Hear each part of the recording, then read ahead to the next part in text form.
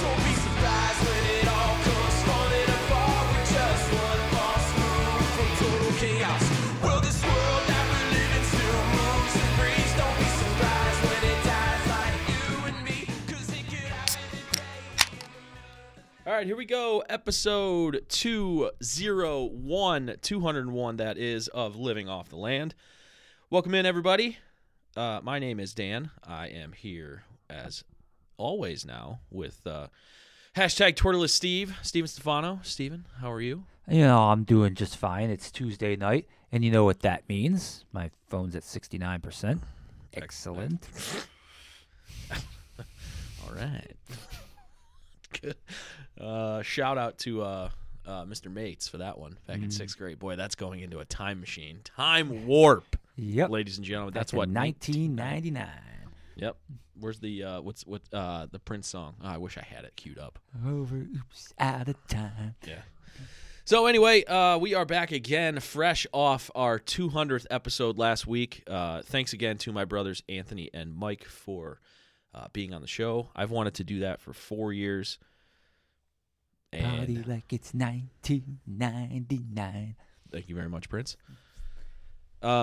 I wanted to do that for a long time. Not just because, it's another excuse to hang out with my brothers, but we all have some interesting sports takes, and we are very opinionated when it comes to us talking about our sports takes as a family. So that was definitely entertaining. Wanted to get them on because I knew it would be a great episode, and it was a lot of fun. What did you think, Steve? Oh, that was a blast. And, it just, even from the first couple of minutes, you just knew that the format was going to be helter-skelter. It was going to be this and that, and we were going to have debates, and, it was just going to be a fun time, and it certainly was. It was interesting. I posted a clip on our Instagram, and how funny is it that it was the age-old Anthony v. Mike debate of Tom Brady and Peyton Manning. How about that? That was completely off script. There was no way. And no, Anthony's line when somebody first mentioned Tom Brady's name, don't bring Tom into this. Yeah, you're right. It was just on from there. Yeah, so thank them again. Appreciate it. Go listen to episode 200 of Living Off the Land, and you can hear me argue with my brothers about sports and other topics. So, well, anyway, as we start off every episode, we have a beer of the week, and this week is no exception, and have a beer from a brewery that we don't feature on the podcast that much. I don't understand why, because it is one of my favorites, especially to go to, and it is Noble Beast Brewing Company from Cleveland, Ohio, down on Lakeside, right around Lakeside and 13th, East I believe. 13th, yep. East 13th, over by the WKYC Channel 3 studios over there, right off the lake, and they have a really great tap room. If you've never been there and you're looking for a place to grab a nice beer and some great food, they have very underrated food at Noble Beast. Go to Noble Beast and check it out. It's great in the summer because they have garage doors in the front that they open up that you can just sit in there, and you got the nice breeze coming off the lake. Even if it's a really warm day in July or August, the breeze comes off the lake, and it's really nice. Yeah, patio faces the lake. It's really nice. 1470 Lakeside Avenue, Cleveland. Again, just down the road from the WKYC studios. Yep. Just get off. If you're coming from 71, just get off at 9th Street, go all the way down to 9th and Lakeside, make a right, and it's about not even a quarter mile down Lakeside from 9th. So definitely check it out. Anyway, the beer that I have from Noble Beast this week is their Union Pils Bohemian Lager. Now, this is traditionally brewed with a double decoction. I don't know if I'm saying that right. Double decoction mash to enhance malt flavor and balanced with Czech says hops for a delightfully floral and spicy aroma. Lagered 2 months for clarity of flavor. Interesting. I don't really get very much spice on this. I'm impressed that you actually said all of that with a straight face. There Why? were lots of areas where you could have been caught giggling on that one. Was it really? Where? Yeah. Like Well, what? Do I really have to say it? Spicy aroma? No. Never mind. Say it. Because I don't know. Decoction. Oh, You I said don't it even. like 3 times. I don't was even like, know if I'm whoa. saying Decoction. I think that's how you say it. I don't even know. Yeah, I don't know what that means, but hey, it makes the beer taste good, so we're going with it. This is sold in 16-ounce cans. Bought it in a 4-pack. It's 4.9% ABV, 36 IBUs. It's just a very good tasting Pilsner. You know, Pilsner is like Pilsner lager. It's basically like what Bud Miller. It's like what that is. It's essentially like that. This is like. This has so much more flavor and body to it. It's hard to explain. The only thing, and Noble Beast, it's okay. The only thing I don't like about this is the can. Oh, yeah, the can's pretty boring. That's not that it's boring. What colors are it? Is it Yellow and black and yellow? white and black? What does that remind you of? Oh, damn it. Pichu. Pichu? Really? That's what that reminds you of? I mean, well, I'm not going to say what you want me to say because that would just our sponsors would not be happy with that. So I'll just say that We don't have any sponsors. It's not like Noble Beast gave this to me. I bought it myself. Pichu. Yeah. So anyway, very, very good beer. I really like this a lot. As I said before, full body, full flavor for a Pilsner lager. It's very, very good, very flavorful, and I am enjoying this a lot. I would definitely get this on draft, whether I'm at Noble Beast or anywhere else, so you can get it on tap. And this won't be the last time that I buy it in stores. It's the first time I bought it in stores. It's the first time we've had this beer on the podcast. And, yeah, I'm going to go 7.7 on this. Ah, okay. That is the score for it. And definitely check it out. If you see it, grab it. Great beer. This is a really good summer grilling beer. This is one where 4.9%.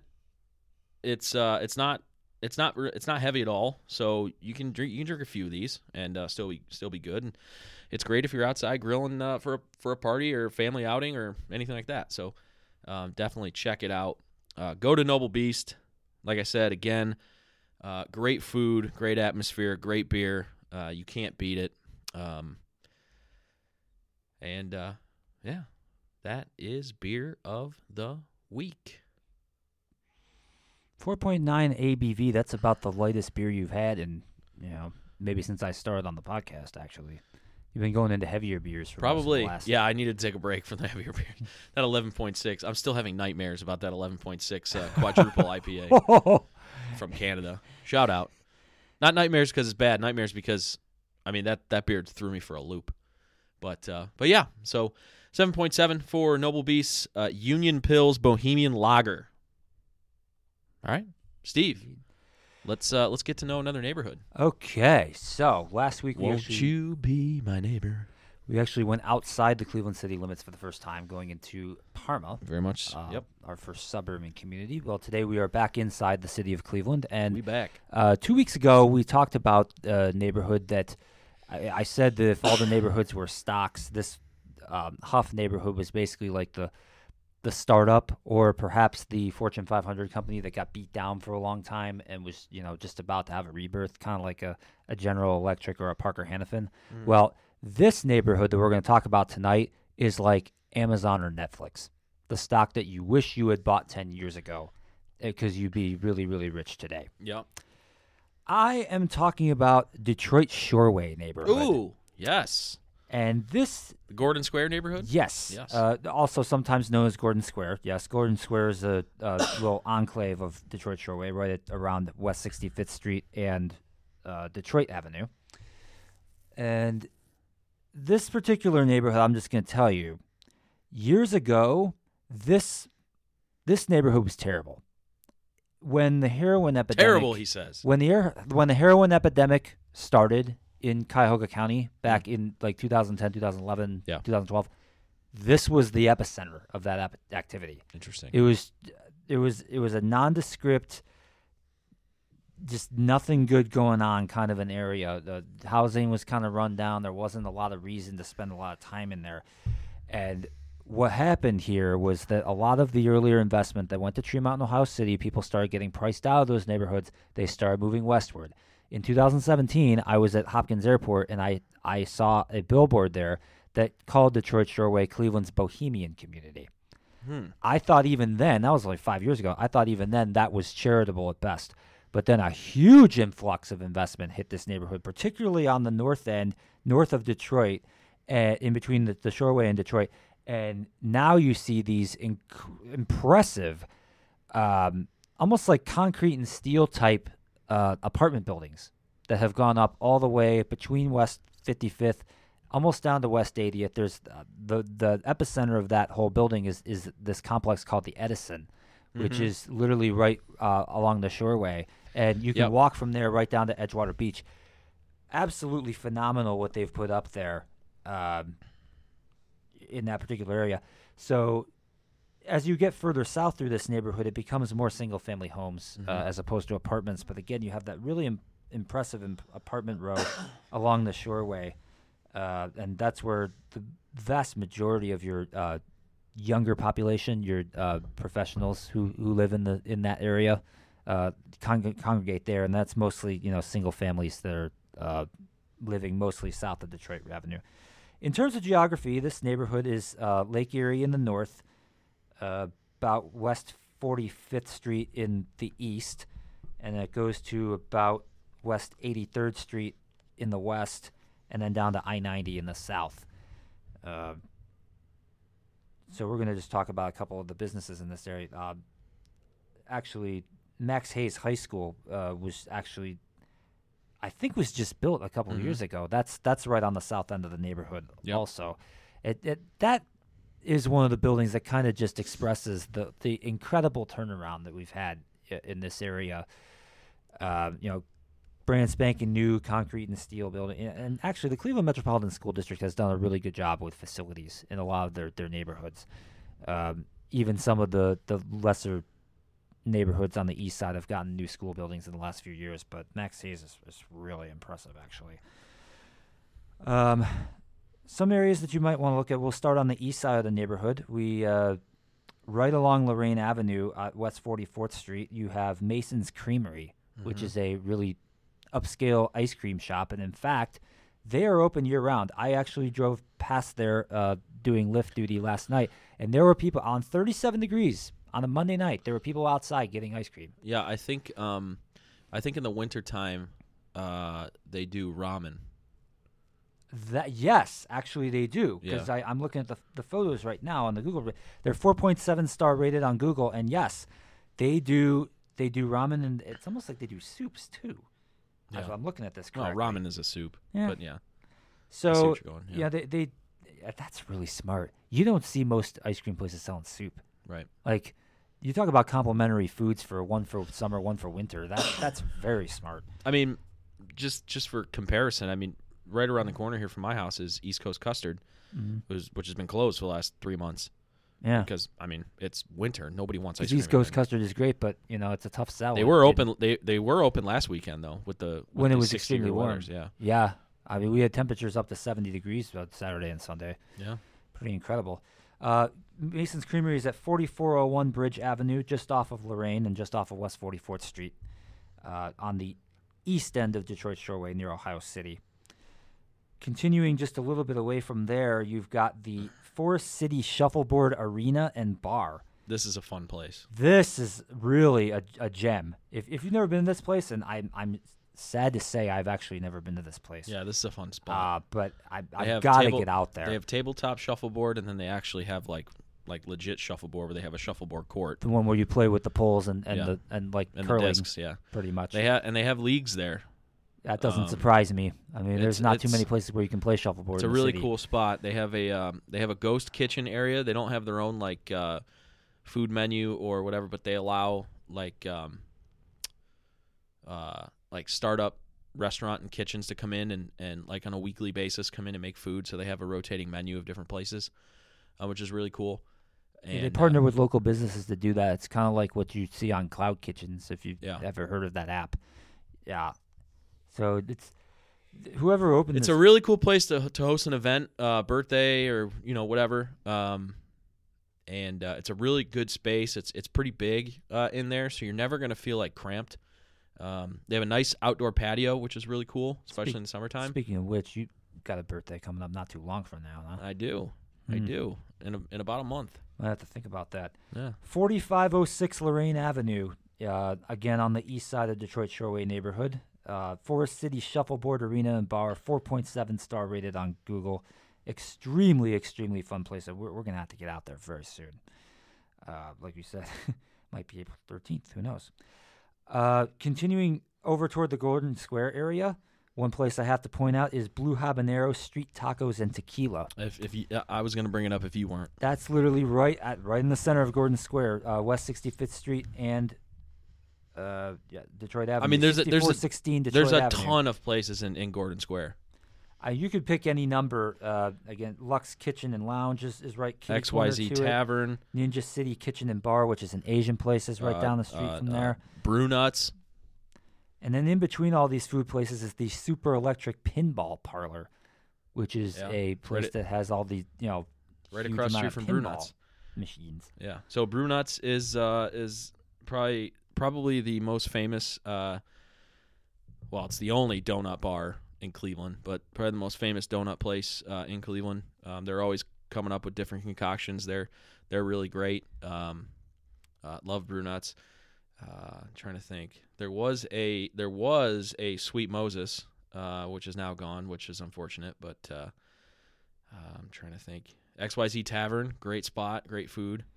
The best pizza in the city of Cleveland. I was gonna finish on that one, but yeah. Well, you can go right ahead.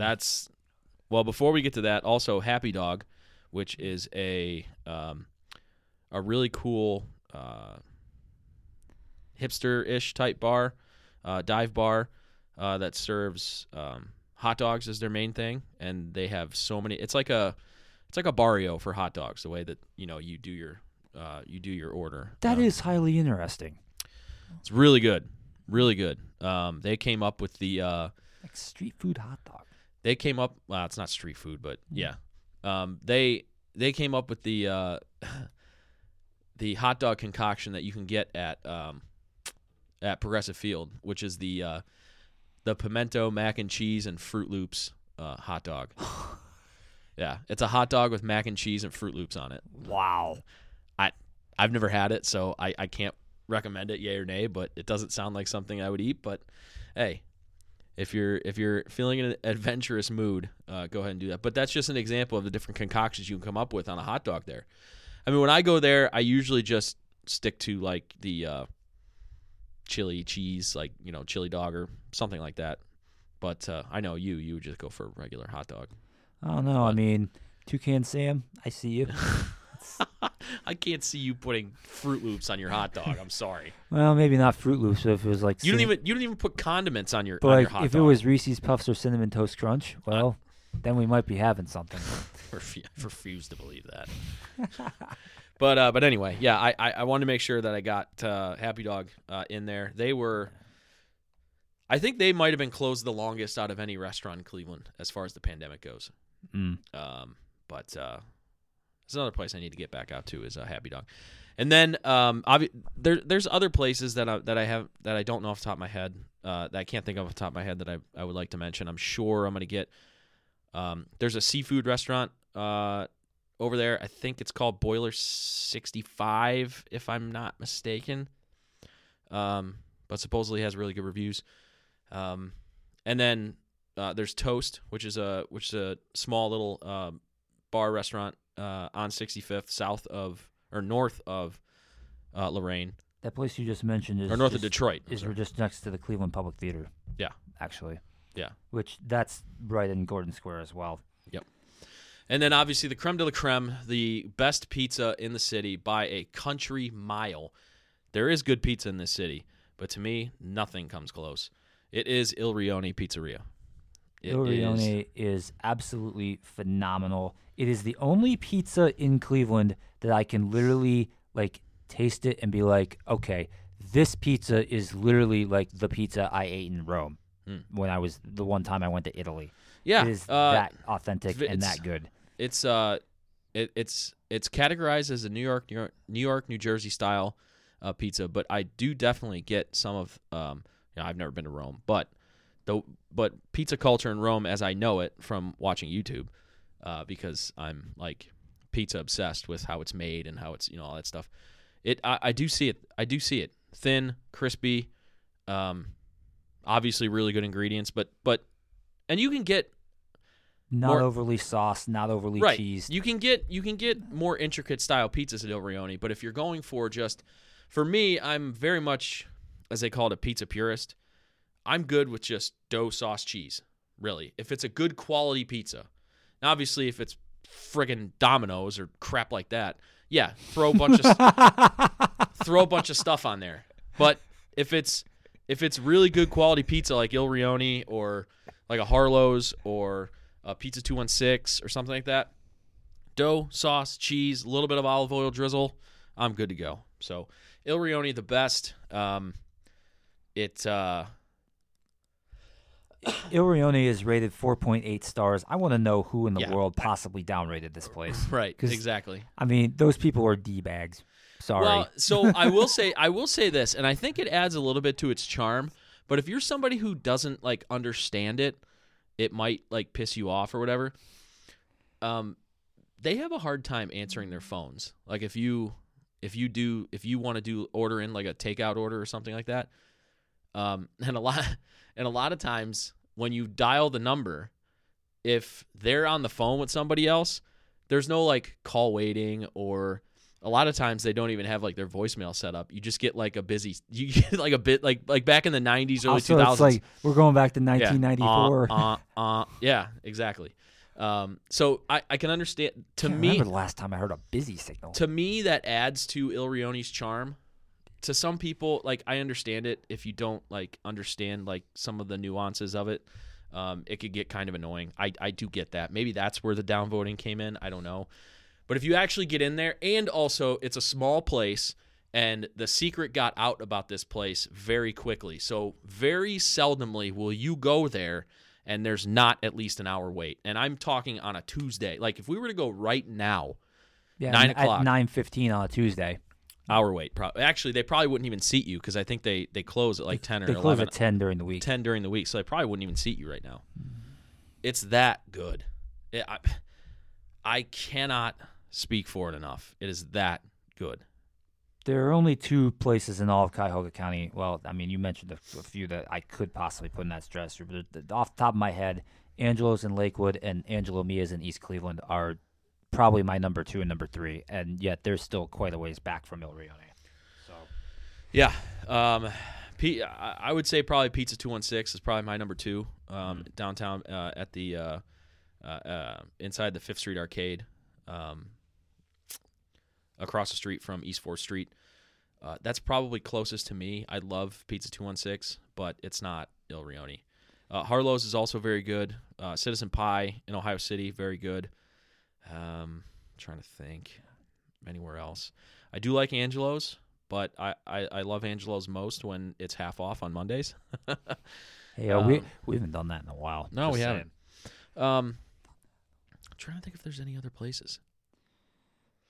You have your local franchisees that are pretty good, like a Master Pizza, Romeo's, stuff like that, which is pretty good.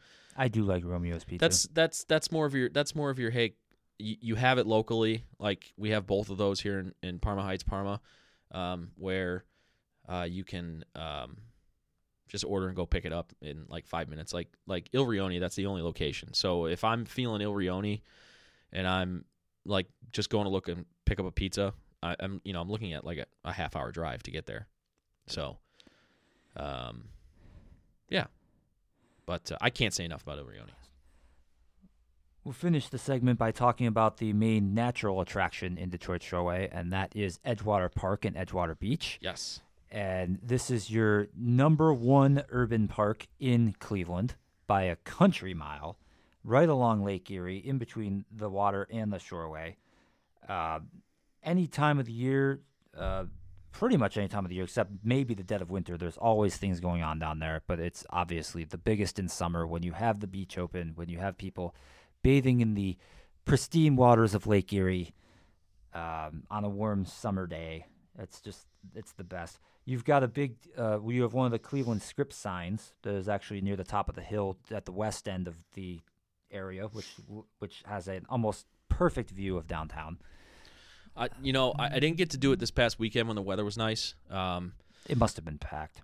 But I'll tell you what, for me, there's nothing better than waking up on a Saturday morning, going and getting a coffee, and going to the upper area of Edgewater, like you were talking about with the Cleveland sign. Yep. And just sitting at one of those picnic tables and looking out over Edgewater Beach and then the city skyline.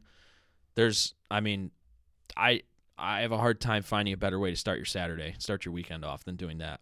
Our friend Leah Belly actually just lived down the street from there when she was here before I forget where she went. But, yeah, I mean, that's just – you can't beat that, really. No. For me, it's going to Rising Star, grabbing a coffee, taking him on a walk through that area up there, and then just sitting down and enjoying the scenery of Edgewater. And then once I come back home, stop at the Westside Market and pick up some cool stuff. But yeah. So, have we given you enough content for this little area of Cleveland? This used to be, again, I have to reiterate, this neighborhood used to be not very nice at all. Yeah. And now it is one of the gleaming jewels of Cleveland, literally. If you live or grew up in Cleveland, you know about Gordon Square. If you grew up and live in the suburbs and you're adventurous at all, you've probably been to Gordon Square. It's a great place, great spot. So many, we didn't even mention half of the really cool restaurants in Gordon Square. Really cool spots. Obviously we talked about Edgewater Beach. Hopefully this summer Edgewater Live makes a comeback. So it's just a really cool area. I think it's got to be one of the top Cleveland neighborhoods and spots for Without sure. a doubt. So that's our 6th neighborhood and our 7th segment overall. And you can put it on the board. Yes. I bet people that love that or hate that. It's like you could be listening, you got your headphones on, say you're at work or you're driving, and all of a sudden it's just like, oh God, screech. This isn't a Chicago podcast. Yeah, I bet 95% of the people don't even know what that is. Don't even know about that. Even though we've explained it 3 times already. Yeah. But that's cool. So anyway, thanks, Steve. Appreciate it. And okay, Champ. I don't know if you guys heard that over the microphones, but Champ was letting his voice be heard on what he thinks about us yelling. You scream and yell all the time, so I don't know what you're upset about. Just kidding, Champ. Love you, buddy. Okay, so Better Known Neighborhood in the books. Let's move on. Let's talk about some sports topics. And right before we came on the air, I want to start off with this. You said you had we haven't talked about the MLB labor stoppage, the lockout at all, really. No. Just because it's the off season, we haven't missed any games yet, but blah blah blah blah. But you said you had an interesting take on the MLB lockout. So take it away. Real quick before I get into that, the Cavaliers and the Pacers are tied with 33 seconds left. Oh boy. So we'll discuss the outcome of this as soon as this game goes final, but we may be looking at overtime out in Indianapolis. But anyway, going to the MLB work stoppage. So more or less, it's the same stupid debate that they had in 1994, that they had in 2002, that they had again in 2019, and then again in 2020. Although 2020 was a little bit different because you were dealing with a pandemic, you were dealing with all the regulations that they were going to have to go through to play. But I think we're at a point now, and money is everything, obviously. It's everything to the owners, it's everything to the players, it's to everyone involved. Everybody wants more of it, and yada, yada, yada. But I think there's something else going on here. In 2020, the players kind of just were obstinate. They didn't really want it. They kind of hid behind COVID, and I feel like a lot of it, they may have been legitimately concerned about the virus, but I think they had another motivation at play, and now that they are looking to delay the start of another season, I'm now even more convinced that the players are being obstinate because they don't want to play 162 games. That the season is too long and that they are trying to artificially shorten the season through the lockout process. I think they did this in 2020. I think at the 11th hour they said, yeah, you know what, we'll play a 60-game season. Yeah, cool. And I think at some point, they're going to keep driving the hard bargain, and the owners are going to be like, well, you know what, you're not going to earn anything not playing, so the owners are not going to move off from their position. But eventually we're going to get to some point in April or May, or maybe it'll even be June, and the players will be like, okay, yeah, we're ready to play now. I agree with that in theory. I don't agree with that because I don't see where the players are okay giving up money.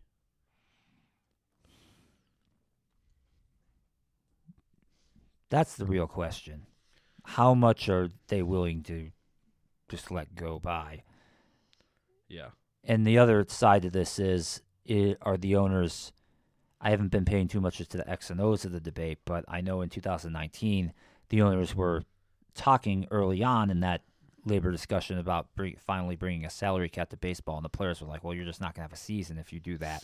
Yeah. And so the two kind of made peace with that right away. That's never going to happen. So they also talked about instituting a salary floor, and that got the kibosh. Now that actually is an even better idea, I think. It is, but that means the teams just won't be able to tank. Cavs are up by 2.5 seconds left. Lamar Stevens had an opportunity to ice the game with free throws, missed the first. So the Pacers, regardless, made the second free throw. It's now a 3-point lead for the Cavs. Yeah. 2 seconds to go. This game's over. Is it? Yeah. Cavs win 127-124. Hey! That's a big win. Cavs come from 9 back at the end of the third quarter to win this game. That's a real gut check victory for the Cavs. It is, and they're kind of acting like it the way they're celebrating on the floor. I don't understand how, like, what happened to this team defensively. I mean, they've just been bad over the last few weeks defensively. It's not just been like a couple games. It's not because Jared Allen didn't play tonight. They've been bad defensively for weeks now. And I guess I'm kind of nitpicking, but because this team has overachieved the entire season. So yeah, you're probably going to have a stretch where the team comes back to earth a little bit. Maybe this is that stretch, but this was such an important game. Especially given what we have the next 2 games. That we're at Chicago, at Miami, or is it the other way around? At Miami, at Chicago? Yeah. And that's a back-to-back, isn't it? Yeah, it is a back-to-back. The NBA didn't do us any favors there. No. Friday and Saturday night. So I struggle to find us being able to win either of those games. So this game was really important. So it's great to see the Cavs get this win. Darius Garland, 41 points, 13 assists tonight. That's a big-time line. Yeah. No doubt about it. I mean, the kid's just turning into a superstar. For me, he's essentially where Kyrie was before LeBron came back. Same type player. Yeah, before Kyrie went off the deep end and ceased to be relevant on the basketball court. Yes. Yeah, when he was with the Cavs. When he was with the Cavs. Mm-hmm. I mean, even when LeBron came back, those 2 years that they played together. So, yeah, or 3 years. I don't remember. Yeah, 3 years. He was 3 years without LeBron, 3 years with LeBron.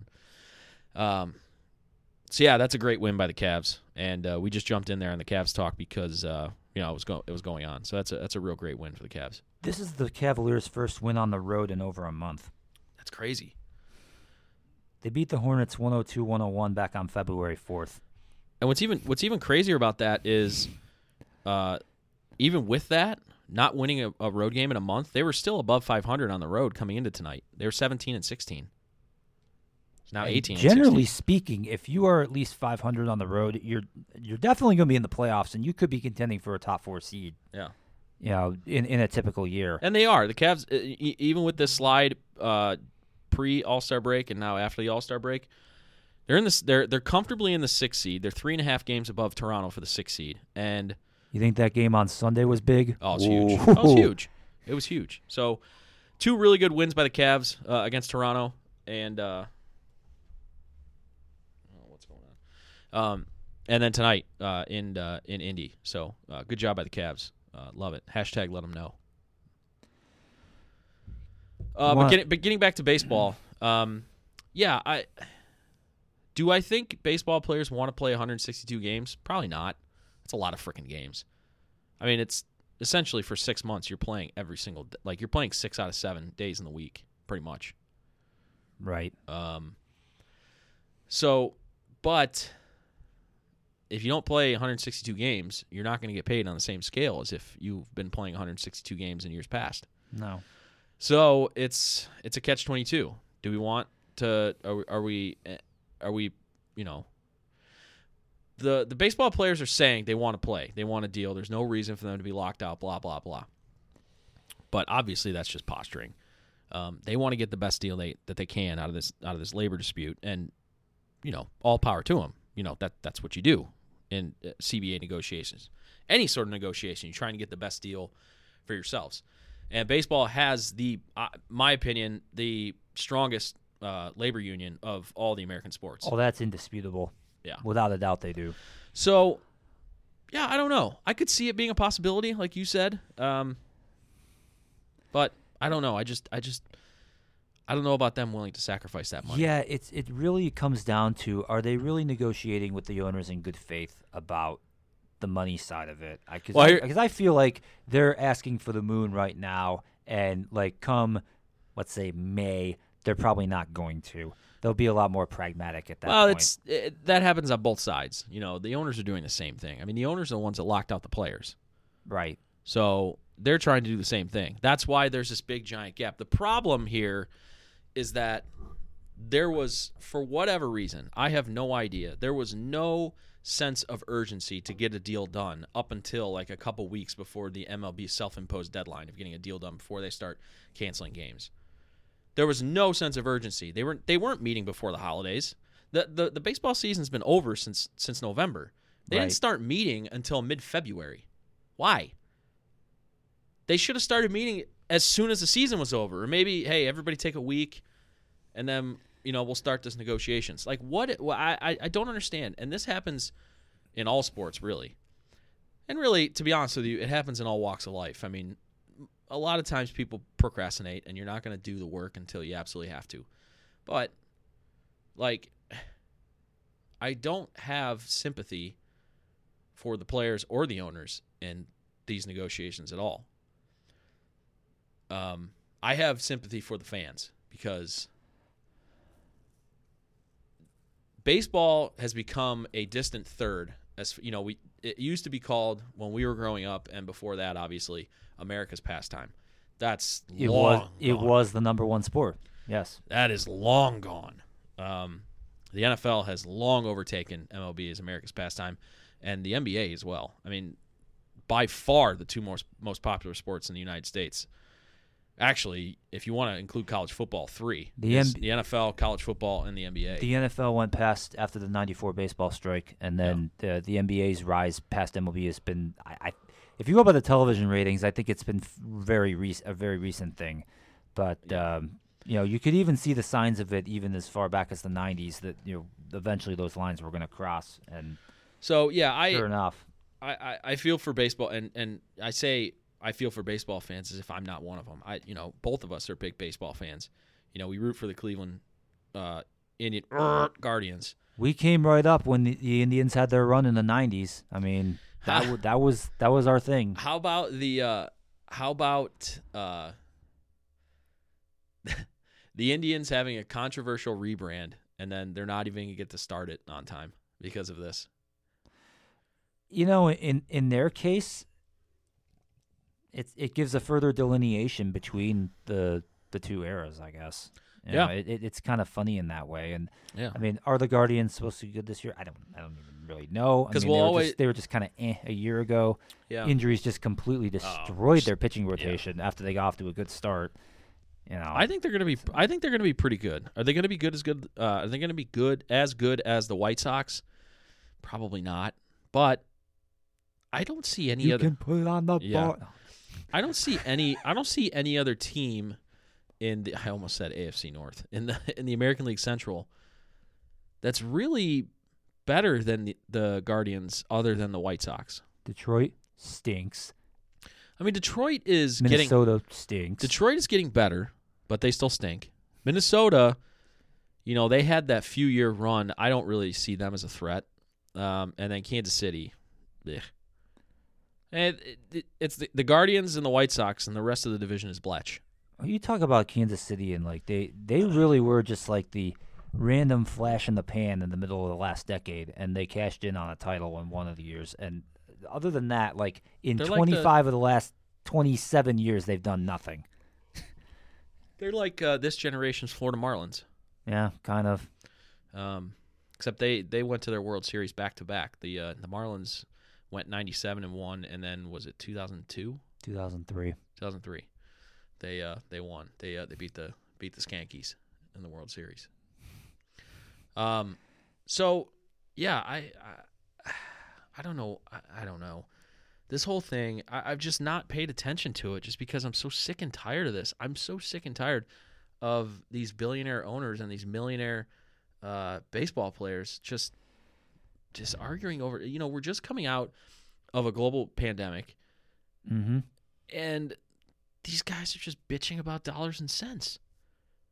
And it's self-destructive behavior is what it is. It really is. They have the golden goose, and they're willing to sell the golden goose down the river at a time where, like you said, we just came out of a global pandemic. We're going into a period where there's a lot of uncertainty in the world, particularly over in Europe. You just don't know what's going to precipitate from that either. So, for them to be looking around and be bickering over just some, who and gets baseball, a larger slice of a very, very, very, very large pie is very irresponsible and very self-destructive. And baseball's long been suffering anyway. We just talked about the fact of how they've fallen in the pecking order, and this is just going to make them. Now, obviously, they're not going to fall below. You wouldn't think they would fall below the NHL or the MLS, but like, I mean, the NHL is actually a good study case for this because the NHL lost an entire season because of a labor dispute. Yes, and that really hurt the league for the rest of that was in 2004.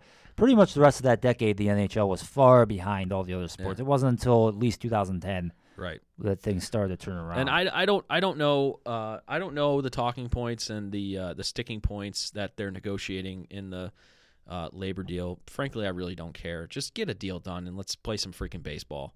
It just sucks that we're probably going. I've gone on record saying that I think there could be a chance that they don't play baseball at all this year. Yeah, I think that's obviously to the extreme. I still come to the conclusion that they are eventually going to play when the players have just decided that they are at the acceptable number of games they can just trim off the schedule. But maybe I'm just off on that theory. I don't know. Yeah, I don't know. I think there's too much money to be lost to do that. So I don't know. Well, you think if there was too much money to be lost, they would have been negotiating in December and January. Well, so here's the thing. Like with that theory, that's just going to be for this year. They're not going to go negotiate a shorter season moving forward. The owners. Well, no, they're not. The owners. But they'll take it whenever they can get it. See, I don't know. I don't know. I just don't know if I agree with that. I don't know if I agree with them doing that in exchange for just throwing money down the toilet. That's essentially what they're doing. That is essentially what they're doing. Well, it's essentially what both sides have been doing. However shortened the season is, player salaries are going to be shortened that same percentage. I'm sure they're aware of that. So I don't know. We'll see. I think it's more so the owners, because obviously, again, this is a lockout. This isn't a strike. The owners locked out the players. So this is a MLB owner-initiated work stoppage. So I don't know. What exactly are they trying to accomplish with this lockout? Are they trying to Well, the CBA's up. It's not like it's so they had to negotiate a new collective bargaining agreement. The owners are never going to play. The owners and the players are never going to play baseball games without a signed, sealed, and delivered CBA. Why not? Just because just the legalities of everything. It just won't happen. Not going to happen. Personally, I'm not really. I'm not really for unions, so we'd have to bring be in the fine with legal that, team but- on this one to really get the ins the and outs, LOTL but- legal team. Yeah, like I said, I don't know exactly what I know. They've been talking about players wanting to be able to be free agents quicker in their careers, because right now It takes like 6 years. 6, doesn't 7 because of arbitration. It takes like 6, 7 years. it? Yeah. Yeah. They want to shorten that. They want an increase for minimum salaries for minimum level players like rookies and stuff like that, which understandable. I mean, everybody asks for a raise in their job at some point or another. That's not and I think the owners have been open to that. There's some sort of money pool for pre-arbitration something or other. Again, I don't know a lot of the ins and outs. And then obviously they're also negotiating like rules of the game, like getting rid of the shift or like rules. Can within I the just game. say that is totally asinine, by the way. What?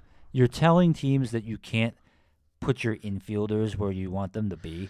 That I mean that's just ridiculous. I saw a really good analogy of this. It's like telling an NFL defense they can't run cover 2. Yeah, right.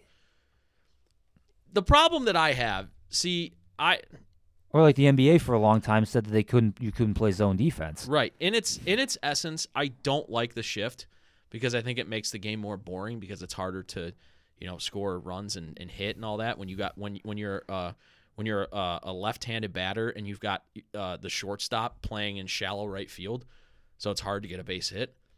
But there's a simple solution to this. I have an easy solution too. What's yours? Just choke up, close your batting stance, and hit it down the third base line. Oh, Or bunt. That was my solution. Bunt. That's. Listen. Do I think it's cheesy to do it to bunt like that? The same reason If why. there's no infielder over there, why not? The same reason why if I'm a pitcher and I'm throwing a no hitter and in the 8th inning somebody lays down a bunt and beats it out, we're throwing hands at that point. What if it's a 1-0 game? Huh? What if it's a 1-0 game? I don't care. I'm throwing hands. Oh, okay. That's Bush League. I mean, it's legal. But yeah, I don't know what it is about baseball players. Is it just like they don't practice choking up on the bat and closing their stance and hitting it to where the fielder isn't? Like, are they not talented enough to do that? Are they too lazy? Are they, baseball's become such a swing for the fences type league. You either strike out or you hit a home run. I get the feeling that most players are either too lazy or too obstinate, meaning that they have so much of a routine. They have the same mannerisms when they go up to the box, the same music plays when they step up to the box. That They take a certain number of swings in the batting circle, and like if you ask them to do any little thing different, like it's just gonna they'll be like, well, it's just gonna throw me off. I BS. get that it's difficult to hit, but it's not just with that. It's just the way they act in the locker room and with like the unwritten rules of the game, like when it's acceptable to throw a ball at the other at the other batter and when it's not, which by the way, in my opinion, it's never okay to do that. But I'm not in baseball. So. Or the fact that it's considered taboo to celebrate hitting a home run, like flipping your bat or like skipping down first baseline. That's one of the craziest things. So a few years ago, I think it was the year before the Indians went to the World Series, there was a playoff series between Texas and Toronto. And in the division series, in the decisive game, Jose Bautista hits a 3-run home run and all but clinches the series for the Blue Jays. He bat flips, he celebrates the moment and everything, just like any athlete would in that situation. Right. The Rangers waited all the way till next April when they played, and the first at bat for Bautista 6 months later, Yeah. they threw at his head. Yeah. Was that How long can you hold a grudge Was I that mean, the- that petty. Was that the Odor fight? Yes. Yeah. Yeah. So that would actually happen in the same game. He eventually, I don't know which happened first, but yeah, he got on base and they were throwing hands at second base. Yeah, it's there's just Oh, there's my just a lot of word. they're just baseball is the Baseball players and managers Like can we really said. be babies. I think is the lesson of that. well, like we said, baseball is the original America's pastime, and they've kept to that certain unwritten rule book of you don't celebrate certain things. Like I'm all for, and Trevor Bauer, whatever you think of him personally, obviously we could discuss that for an hour. But as far as him on the mound, when he strikes somebody out, he's going to let you know, either by screaming like in general, or he's going to pump his fist, or he's going to, do it towards you like he did with the I can't remember who was. I think he was with the Indians, and I think we were playing with the Reds or something. We were playing the Reds. I think it was the Reds. And this I can't remember who the batter was, but he came up. And I don't know if he talked trash in the media to Trevor Bauer that day or the day before, or if he said something during the game, whatever.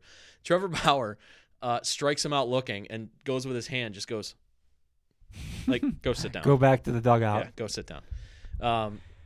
But yeah, it's like that sort of stuff. Like baseball has such an image problem as far as, just being fun. And when you hit a big home run and the crowd goes nuts, flip your bat. That's fun. Like, fans enjoy that. When you strike somebody out in the 8th inning with the bases loaded, when you're winning by a run to get to the 9th inning and you're going to have your closer come in and you strike somebody out, whether swinging or looking, and you pump your fist and you scream in the air. Like, that's great. That's fun. That's awesome.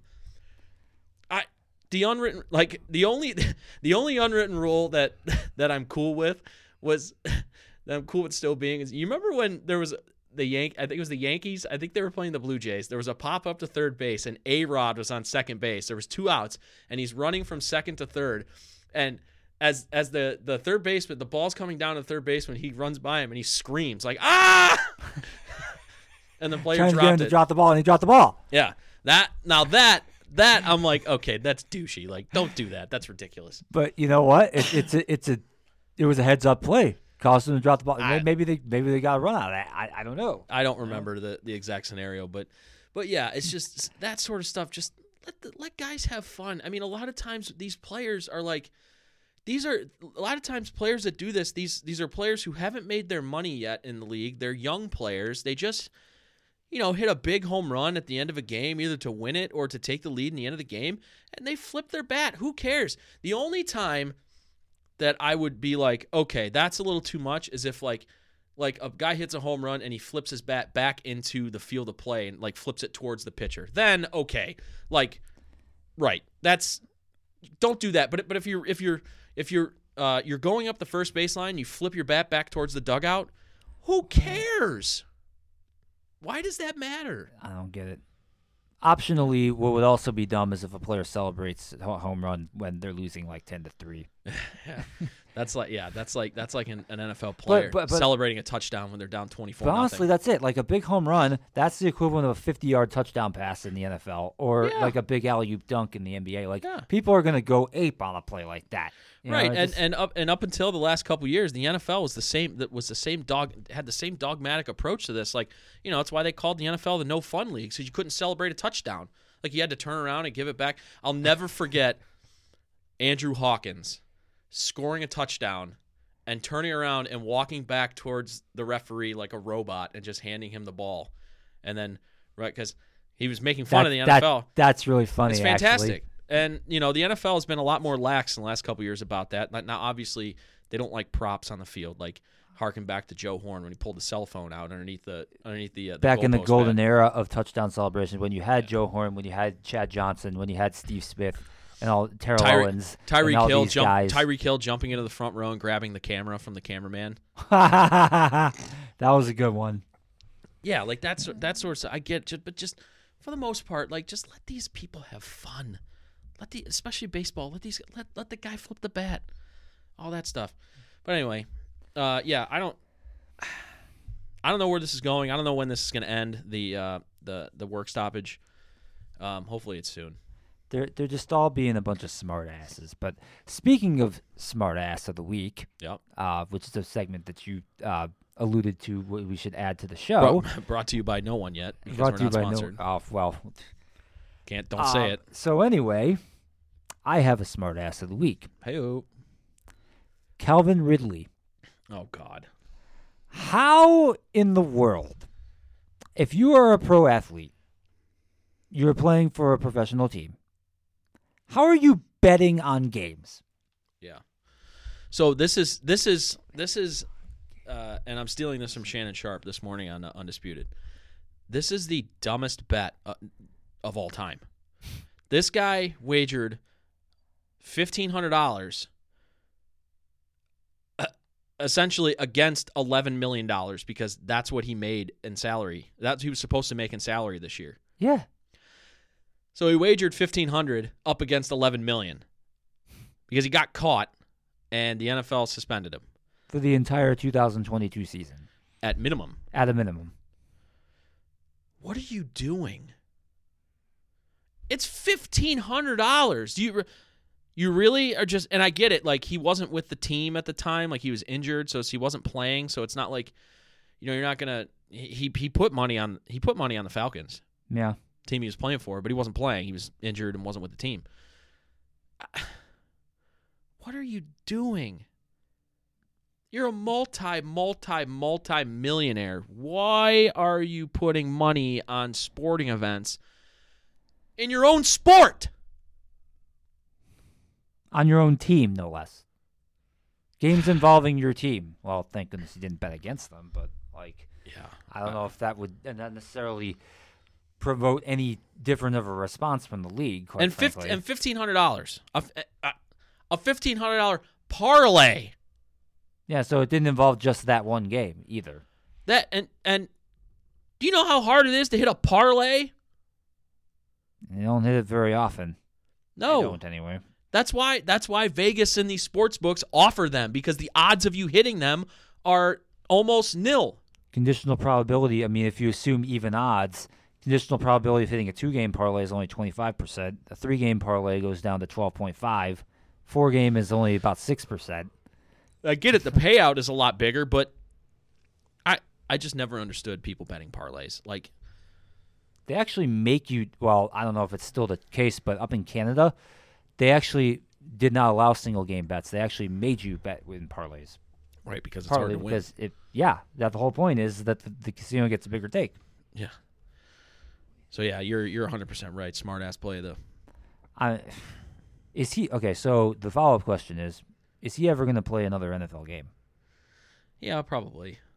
He's young enough to where he'll probably come back from this. So in other words, he's not going to become the Pete Rose of the NFL. No. Pete Rose was betting against his own team when he was managing them. I think Pete Rose should be in the Hall of Fame, and I think he should be allowed back in baseball. I think the fact that you gave the guy a lifetime ban is ridiculous. Lifetime ban for anything short of murder or, what any kind of heinous crime like that is ridiculous. Yeah. But yeah, I think he'll come back. What's interesting is he was one of the receivers that the Browns had interested in signing before this happened. Obviously, that ain't happening now. And speaking of, Another such receiver actually went off the board today too. several went off Yeah, the board. Several. Okay. Devontae Adams, franchised. I didn't think there was any way he was coming here. No, he wasn't. Chris Godwin, Tampa Bay. Who conceivably could have. Yeah, franchised. That's not even the guy I was thinking of. Mike either. Williams of the Chargers. That's the guy I was going to Franchised. mention. Yep. Yeah. So yeah, the veteran receiver market is drying up. A couple of the guys that are going to be available for the Browns, which one of them I've wanted to see in a Browns uniform since his days at Penn State, Allen Robinson. Yes. I would love to see the Browns sign him. Is he a bona fide number one receiver? No. How But many of those are there really out there? well, just the guys that we mentioned that were franchised today. I didn't even think Mike Williams was the number one guy. Not actually, Chris Godwin wasn't either, given who was on their team. But I mean, he was one of my guys in fantasy this year. He did great until he tore up his knee at the end. Who were the other guys? Allen Robinson. Who was the other guy that? Oh, it looks like Amari Cooper is on his way out of Dallas because they don't want to pay him $20 million this year. So I think they're going to try and trade him, but I think every team in the NFL knows that they're not going to keep him. So I think he could be an option for the Browns. And DJ Chark from Jacksonville, I think he could be an option for the Browns. And then that's pretty much it for like a bona fide, not even number one receiver, just like a bona fide receiver to come in and be like, okay, this guy unequivocally makes our wide receiver room better.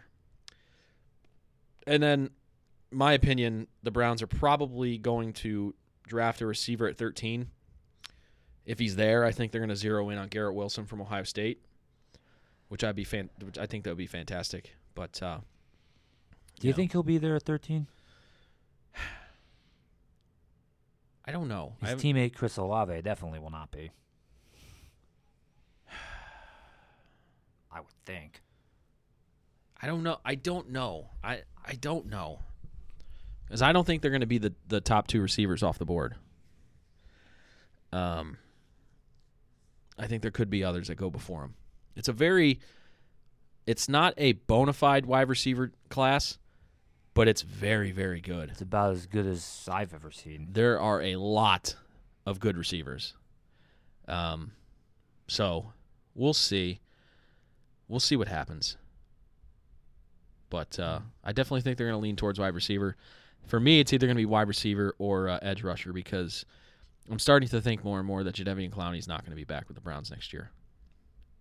I wouldn't think he'll be back either. I think he's going to be too expensive, which sucks because I thought he had a great year with the Browns. He did very well, yes. So we'll see. The quarterback carousel is in full effect as of today. Mm-hmm. Aaron Rodgers makes his decision. He's going back to Green Bay for at least one more year. I heard that the reported 4-year, $200 million contract was a bit premature. Actually, from his mouth, he tweeted this afternoon. He said that that's wrong. He said, yes, I'm coming back to Green Bay, but he hasn't signed a contract yet. So we'll see what happens with that. And then about an hour after that happened, one of the biggest trades in NFL history went down. Russell Wilson going to the Denver Broncos for a bevy of draft picks and players. And I still think that the Broncos fleeced the Seahawks. The Broncos have been a team that has desperately needed a quarterback really ever since Peyton Manning left. They've had plenty of seasons here where their defense has been at least serviceable, if not one of the best in the league, but they've just been hamstrung by bad quarterback play. Now you add a former league MVP, a former Super Bowl winner to that roster, a team that was, what were they this year, 8-9, I think? Believe so, yeah. Yeah, so you got to think if they make some other good personnel decisions this offseason that they may very well be a contender in the AFC. Yeah. To go to the Super Bowl next year. And you brought up this point, actually. Look at all the quarterbacks that are in the AFC West. Patrick Mahomes, Russell Wilson, the AFC period. Justin Herbert. But, yes. I mean, Derek Carr looks small by comparison to those guys, but he's not chopped liver. No, not at all. I mean, the AFC West, and it's interesting, it came out that the Washington Commanders actually may have, now I don't know if I believe this. Aren't you glad we only have to play one of those teams next year as opposed to four? May have made the Seahawks a better offer for Russell Wilson, but the story is that they wanted him out of the NFC. They wanted to trade him to the AFC, which I don't buy. Why would you take a lesser deal just to get him out of the conference? Now, in the division, I can understand. Yeah, because you got to play them twice a year. Yeah. I mean, I don't know if the Seahawks even play the Commanders this year. They might. No. And then, so I don't know that I believe that Washington had a better – I think that's Washington trying to put that out there saying, hey, we had a better deal, blah, blah, blah. By the way, I might have missed something here. Who are the Commanders? Washington. The football team? Yeah. Oh. Their new name is the Commanders. The Commies. Okay. Yeah. Just in case you didn't hear. Yeah. The Washington Commanders. So, yeah, it's interesting. Yeah, like you said, the quarterbacks in the division, my goodness gracious. You know, it's definitely going to be a dogfight in that division. You know, Derek Carr is somebody that a lot of Browns fans were trying to clamor over.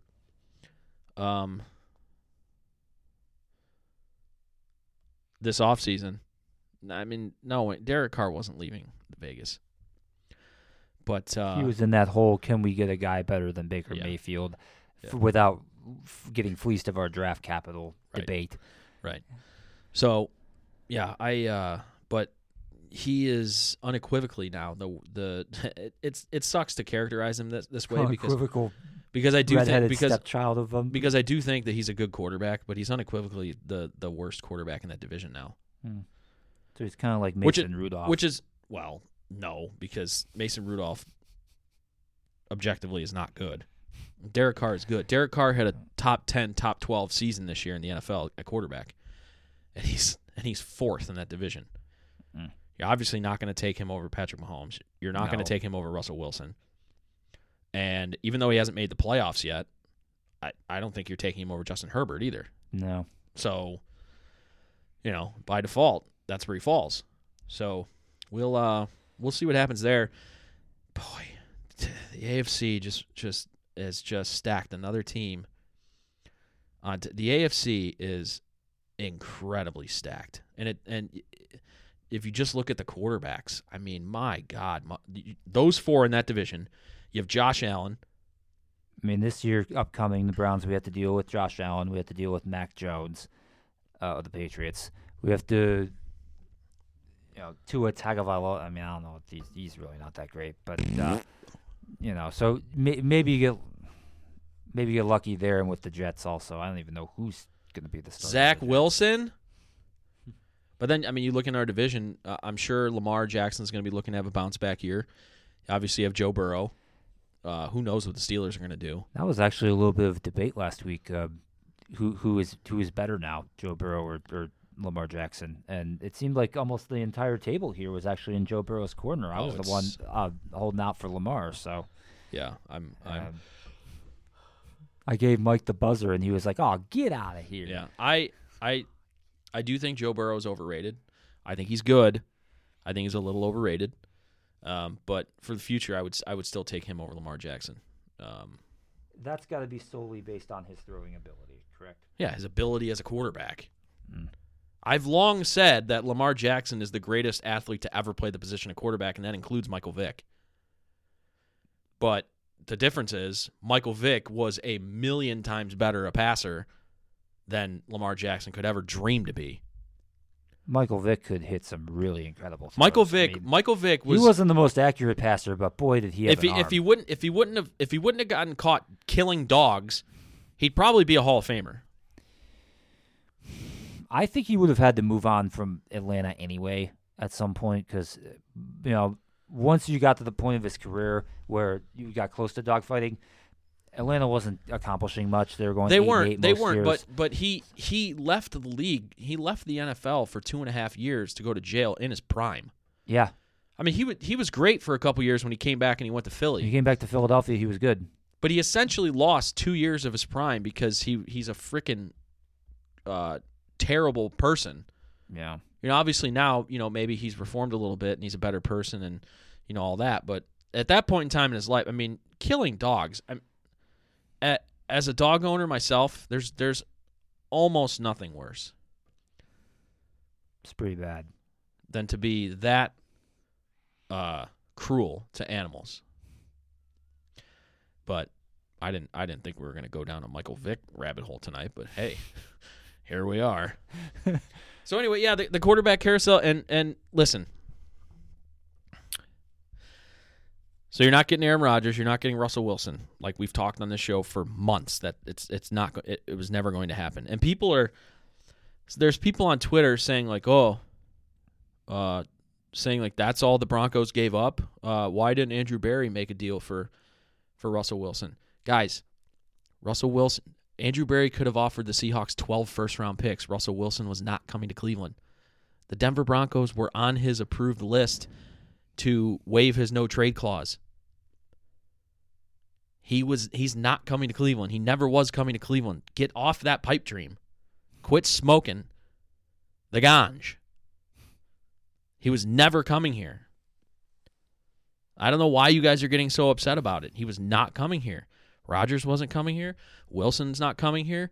Even if Deshaun Watson gets his legal stuff taken care of, he's not coming here either. He also has a no-trade clause. Cleveland is not a free agent destination. And it's not because the organization is bad. These players, especially these quarterbacks, want to go to big markets. It's the same reason why Pittsburgh was never going to get any of these guys. The Steelers are one of the winningest organizations. Sorry, I couldn't say that without throwing up. It's not just Pittsburgh. I mean, you look at Green Bay, for goodness sakes. I mean, they're right. Smallest market in North American sports. Yeah. And yet they find a way to win. Well, they lucked into drafting Aaron Rodgers at 25 overall in the 2005 draft. It helps when other teams just don't pick guys. I mean, that does help, but you make your own breaks. I mean, even if you take him number one, like you look at the Indianapolis Colts. 2 times over a 20-year stretch, when they had the number 1 pick, is when a bona fide Hall of Fame level quarterback was coming out of the draft, and Peyton Manning. And then Peyton Manning leaves the Colts. They suck for 1 year, and then they get the number 1 pick when Andrew Luck is coming out of the draft. And yeah, Andrew Luck retired early. Yeah. But Andrew Luck was on a Hall of Fame trajectory based on his play. I mean, he was an incredible quarterback. So, it's all about and I love Baker Mayfield, but when the Browns got the number 1 pick, it wasn't exactly a fantastic quarterback class. I mean, look at the other quarterbacks. I mean, yeah, Josh Allen was good, but nobody in there. Hindsight most people didn't think Josh Allen was going to be as good as hindsight is very much 20/20, but nobody, no matter what team it was, nobody was taking Josh Allen number 1 overall. Lamar Jackson was drafted 30th, and most NFL teams wanted him to change to receiver rather than play quarterback. So it's about being being bad at the right time and falling ass first into a quarterback that's Hall of Fame caliber that's coming out in the draft. So if you look at the quarterbacks that were taken in the 2018 NFL draft, again, Baker Mayfield was taken number 1 by the Browns. Sam Darnold was taken number 3 by the Jets. Bust. That was a bust. Josh Rosen was taken 10th by the Cardinals. That giant bust. Extremely bad bust. And that's just those 3. Well, then Lamar Jackson was taken at 32 by the Ravens. So you effectively went 2 for 4. If you still think that Baker could end up being good here, if you're really on the anti-Baker train, then you might say, well, then it went 1 to 4. And then again, Josh Allen was taken way later. No, Josh Allen was taken 7th. I was like, did I miss it? Yeah, he was taken 7th overall. Somehow I missed that. Okay, yeah. Okay, so objectively speaking, you have 2 stars and a third guy who's been very serviceable, and then you have 2 busts. So really, it's not unlike any other year, really. Yeah. I mean, half the players come out good and the others don't. Almost everybody categorized the Bills taking Josh Allen at 7 as a reach. I mean, the guy had low 50% completion percentage in college. This is precisely why I cannot and will not ever get myself in any way emotionally invested in the NFL draft, because you just do not know who is going to be good and who is going to be bad on the day. I think it's hilarious when you have these draft experts come out and they give letter grades on how teams did in the draft the next day. You have no business even making that kind of a determination until years later. Especially with quarterback. I mean, it's like I have a very good feeling you're going to see in this draft that there's going to be several offensive linemen that go early in the draft. Those are easier to project, obviously. You talked about 2018 with the Browns taking Baker Mayfield. Just a year previous, in 2017, they took Myles Garrett, who was probably out of the last decade the most slam dunk number one pick that you could have had in the last decade. I mean, you just knew Myles Garrett was going to be great. Yes. So, yeah, we'll see. And we're going to cover the draft a lot more as it gets closer. It's about 6 weeks out. It's not that far out. You know, with COVID, the NFL pushed everything back for this past season. Like the Super Bowl was a week later. Everything was a little bit later, so it's condensing the offseason. Everything else for this next year is going on as planned as it would in a normal year, so it's condensing the offseason. So we're only a few weeks away from the draft. Yeah, the draft last year was right at the end of April. End of April. May. So we're about 6.5 weeks away from the NFL draft.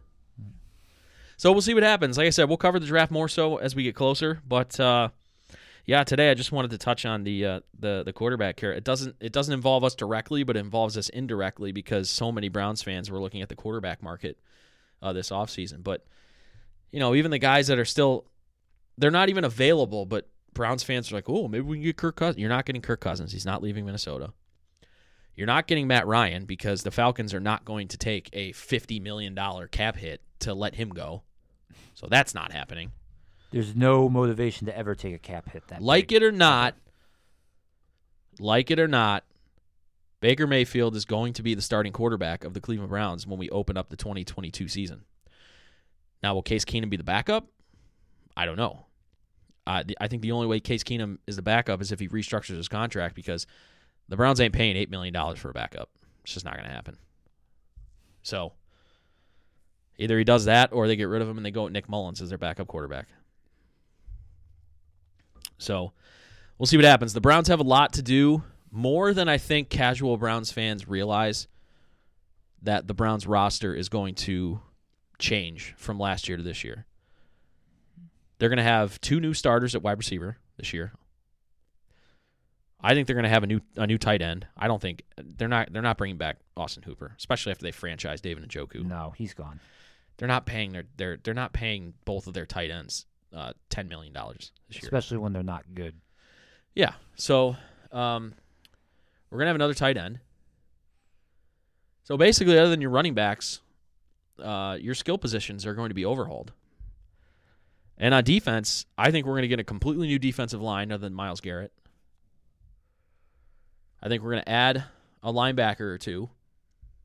And I think we're going to add a safety because I don't think Ronnie Harrison's going to be back. Yeah, it's interesting because with Seattle clearly in fire sale mode now, getting rid of Russell Wilson, one of the guys that they just released, Bobby Wagner.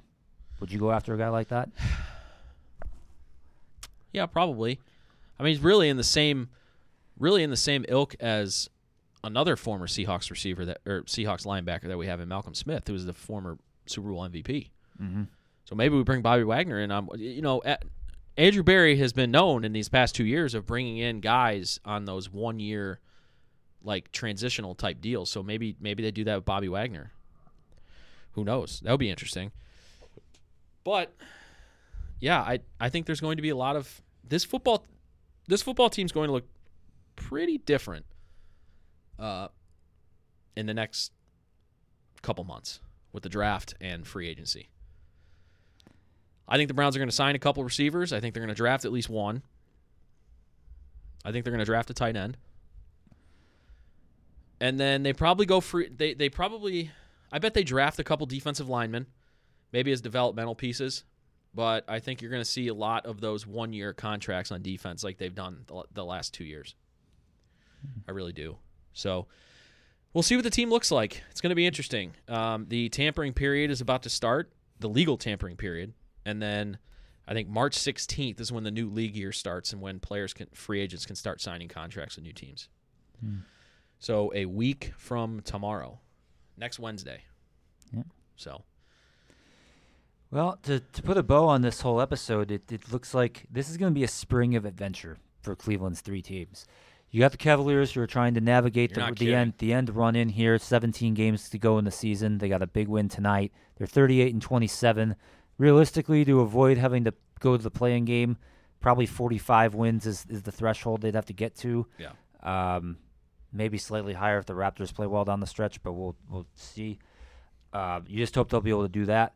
The Guardians, are they even going to? When are they going to start? I mean, who knows? I mean, that depends on what's going on between the owners and the players. And then once they do hit spring training, how is everything going to shake out this year? And hopefully the injury bug doesn't bite as hard as it did at the beginning of last year. So a lot to determine there. And then of course the Browns, with the new league year starting in the NFL next week, it's going to be a big flurry of activity. And then, of course, as we get closer to the draft, what will the makeup of the team, particularly on defense and at the skill positions on offense, what will it look like? So a lot to be determined here in the next couple months. Absolutely. Well, that's pretty much going to do it for us tonight on episode 201. Just a preview for next week. We haven't done this as a podcast, but we're going to start covering March Madness, and it all starts next week. The conference tournaments will be decided this weekend, and bracket time is upon us. We will be doing an LOTL bracket challenge. So if you're interested, I don't know yet. If you're not interesting, you can't participate. If you're interested, I don't know what the prize is going to be yet, but let us know on social media if you're interested, and we'll get you in and get you a bracket and get you in on this thing. We're going to update it every week as we go through the month of March, as we go through round to round, and it should be a lot of fun. So look out for that next week. We will start that next week, and Steve and I will go through our brackets next week and on the show, and we'll start March Madness LOTL style. You think for prize we could give away free beer from Noble Beast? Free beer tomorrow. So that's the old thing, the old sign on the bar that says free beer tomorrow. When you come back tomorrow, it says free beer tomorrow. So it's always free beer tomorrow, but you never get the free beer. So shout out again, Noble Beast. Yeah, absolutely. So anyway, that's going to do it for us. Episode 201 is in the books. Twitterless Steve. I'm Dan. You can follow us at the LOTL Podcast. And we'll catch you guys next week. See ya. Bye.